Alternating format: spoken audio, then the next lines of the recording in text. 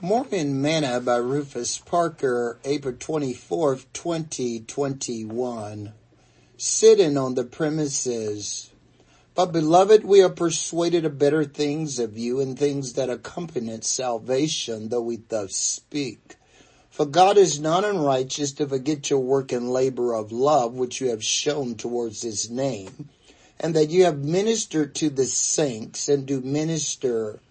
And we desire that every one of you do show the same diligence of the full assurance of hope unto the end, that you be not slothful, but followers of them who through faith and patience inherit the promises. Hebrews chapter 6, verse 9 through verse 12. Today's morsel.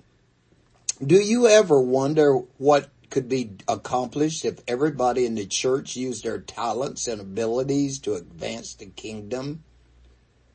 Why is it that 100% of the work in the church is done by 10% of the people? Why is it that people can sing and shout but not labor?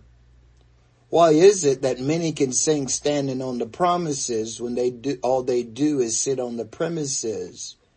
The writer of Hebrews states, "But beloved, we are persuaded of better things of you and things that accompany salvation, though we doth speak." Salvation, for those who may not know, means it is time to go to work. As Paul told the church at Thessalonica, not because we have not power, but to make ourselves an example unto you to follow us. For even when we were with you, this we commanded you, that if any would not work, neither should he eat. For we hear that there are some which walk among you disorderly, working not at all, but ye are busybodies. Now them that are such we command and exalt by the Lord Jesus Christ, that with quietness they work, and eat their own bread. But ye, brethren, be not weary in well-doing. And if any man obey not our words by this epistle, note that man, and have no company with him, that he may be ashamed. 2 Thessalonians chapter 3, verse 9 through verse 14. That's some pretty strong language. It is tight, but it's right. We must not be slothful, but followers of them who through faith and patience inherit the promises.